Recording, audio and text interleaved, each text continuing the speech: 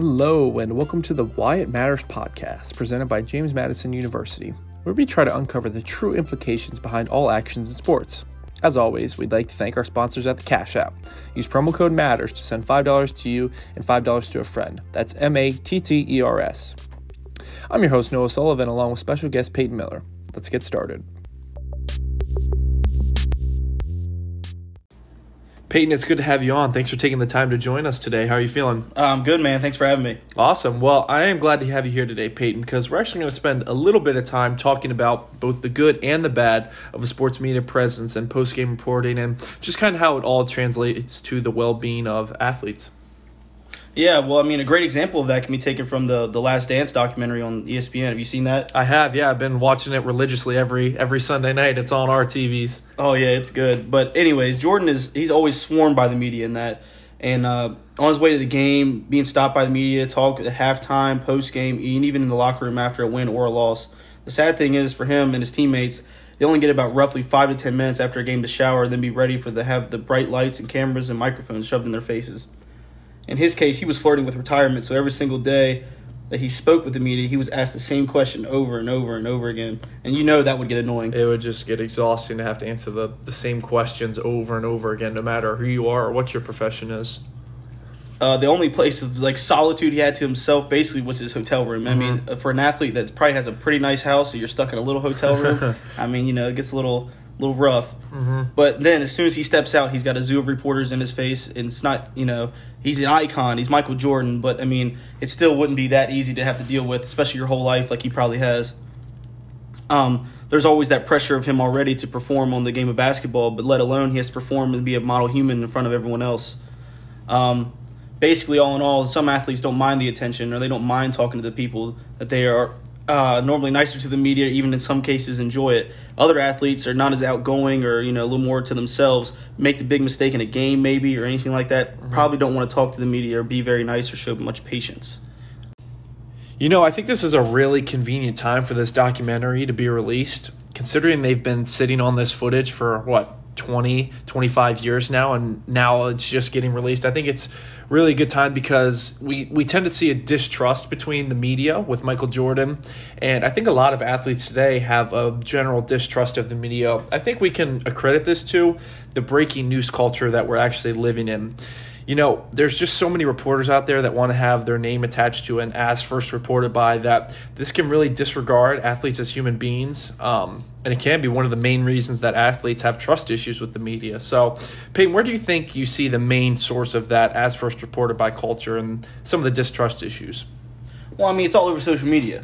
Twitter. You get things from TMZ all the time, people hiding in bushes outside of people's houses and stuff just to try to get the first take, And there's only certain things that an athlete would trust certain reporters that are highly regarded, like, an Adam Schefter or a Wojnarowski, people like that. It's a little bit different when it's just random people hiding and trying to get secretive things from you.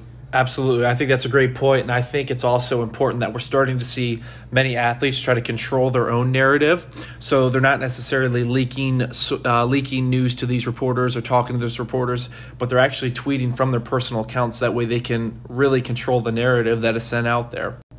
Because frankly, I think we're seeing a lot of athletes that just don't want to talk to the media. I think the main time we see this is the hostility that comes after a loss. Yeah, you should think about it just as a normal human being. You have a job, you're at the office, maybe you have to run a meeting. Maybe you're speaking to them in the meeting and you mess up, you stutter, you misspeak. As soon as you walk out of the meeting, you might be a little embarrassed, ashamed. You don't want to have a bunch of people asking you questions about it and how you messed up and all that.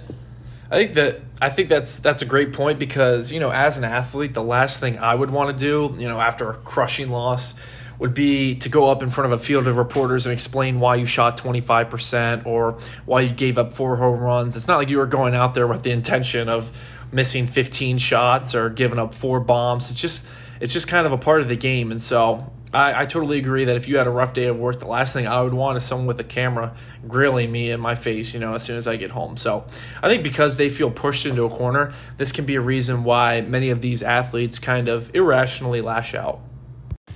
So we spent some time talking about the negatives of a sports media presence and post-game reporting, but I think it's important to mention that there are actually many beneficial aspects to having the sports media represent their respective league.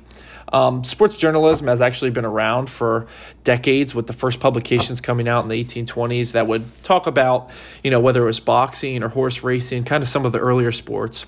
And I think another great thing about sports media is that it kind of provides an opportunity for those people like myself or like Peyton who love sports but aren't necessarily athletic enough to compete at the highest level. But it still gives us an opportunity to participate in its own unique way. So I think kind of once we saw ESPN founded in the 1979, I believe, we've really seen a boom in the sports communication industry. So I think the reality is that many players actually don't mind speaking with the media. We tend to see the enthusiasm with these players at its peak in high school, and it slowly decreases from college to professional. I just think that since their chances of quote-unquote making it while they're still in high school are slim and they haven't been corrupted yet, a lot of these kids want that exposure in any way they can get. With professional athletes, they may feel that they've already reached the pinnacle of their playing career, so there's really nothing that the media could do for them. But I think this couldn't be further from the truth. Since the media often controls the narrative and different opinions on athletes, I think it's really important for them to be available and somewhat personable. The majority of athletes understand that the media is just something that comes along with being in the pros. I mean, they have a job to do just as much as the athletes. And, your boy Larry Legend once said, he said, once I got into the pros, I felt it was part of the deal. You have to do your share, but it works both ways. You have to set your parameters. And I understand exactly what he's saying with that. I feel like it involves cooperation from both sides. It goes both ways. It takes two people to tango. Absolutely. You gotta respect his boundaries, and you have to respect the reporters too. Yeah, it's really important not to cross any professional lines and do your best job to try to stick to the game and the league itself, because I know that a lot of the sound bites that are the most hard-hitting or get the most publicity are sound bites that have to do with the athletes' personal lives. And it's totally understandable how a lot of times they don't want to talk about their personal lives. They just want to stick to sports.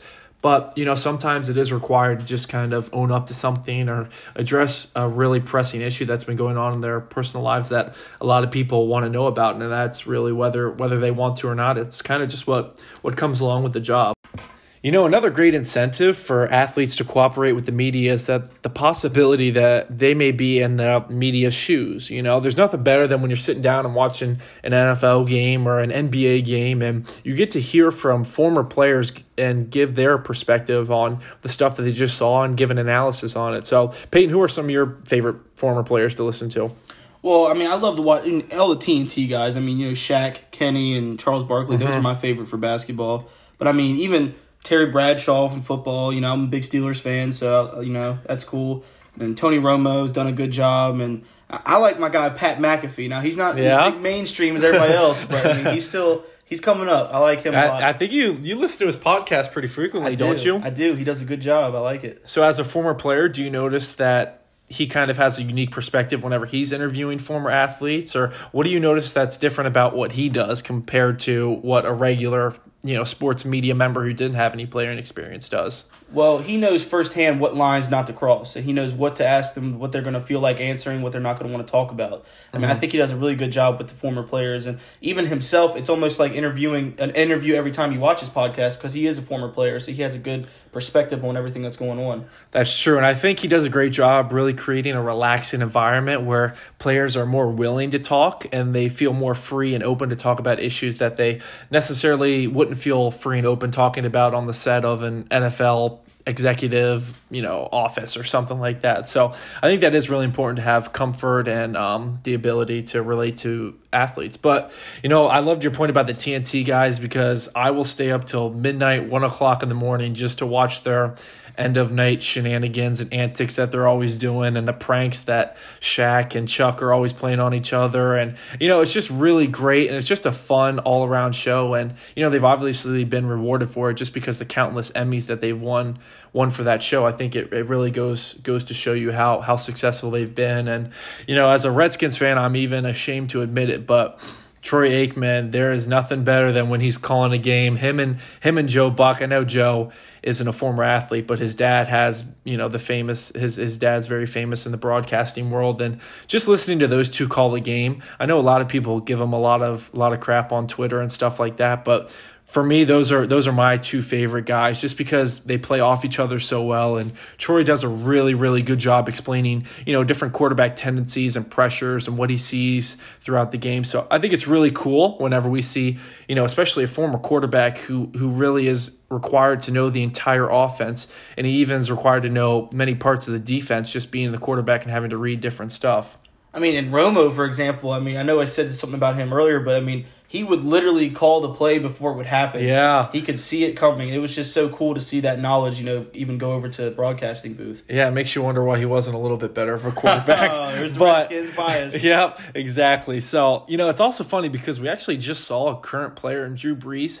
He agreed to a media contract before his playing time was even up. I think it has to do with Drew's really good repertoire that he has with reporters, and I think that's kind of the main reason that this was able to happen. And I think Drew doing this kind of sets a standard for what we're going to see in the future with a lot of these athletes who are really good with communicating with the media, that they're going to start signing these contracts before their playing time is even up, kind of solidifying them financially for the future and also giving them an opportunity to do what they love without necessarily putting their body on the line every Sunday. Yeah, another person that comes to mind is, Russell Wilson. Mm-hmm. He's a great guy on and off the field, it seems like. Sure. You'll never get something bad out of his mouth, and he's always good with the media, and he's very knowledgeable with the game. He's been playing it for a while, too. He's just got a big deal, though, so hopefully he'll be playing a little bit longer in the league, but when it's all said and done, he might be following in Drew Brees' footsteps. Absolutely, I can see that. And, I watch The Herd with Colin Cowherd on Fox Sports 1 pretty much every day. And, with not a whole lot of sports segments going on, he's kind of been focusing more on the athletes themselves opposed to the game. And I tell you what, man, Cowherd loves him some Russell Wilson just because he always seems to say the right thing. There's quarterbacks out there, whether it's Baker Mayfield or Aaron Rodgers, that are kind of putting out these sound bites that can be interpreted different ways. But with Russell Wilson, it's very dry. Can be considered boring, I guess, but, I'd rather have a player who's saying good, team-oriented, boring stuff than the bad sound bites that are going to get out and just be a PR nightmare. So, we've obviously talked about the athletes who are really good with communicating with the media. I think it'd be nice to touch on the athletes who maybe aren't so good. Peyton, what are some names that come to your mind when we think of these athletes? Well, we all think of Marshawn Lynch. Yeah, we all honestly. do. He's not here. He's only there so he doesn't get fined. Exactly. Now, he had reasons to be upset with the media. When he was after that Super Bowl loss where he probably should have gotten the ball. Yep. But, they threw it. We knew how that happened. But, the other one would be probably, we both agree on this one, the RW of the basketball world. Yep. Russell Westbrook. Yes. He really is he's very bland. He's not bland, but he just doesn't want to talk to the media. You can just tell. Yep. He just doesn't want to talk to them. And then I'll let you elaborate on this one, but old KD, Kevin Durant. Yeah, KD was doing so well in his career in terms of communicating with the media. It was tough to look bad, I guess, when you're interviewing next to Russell Westbrook.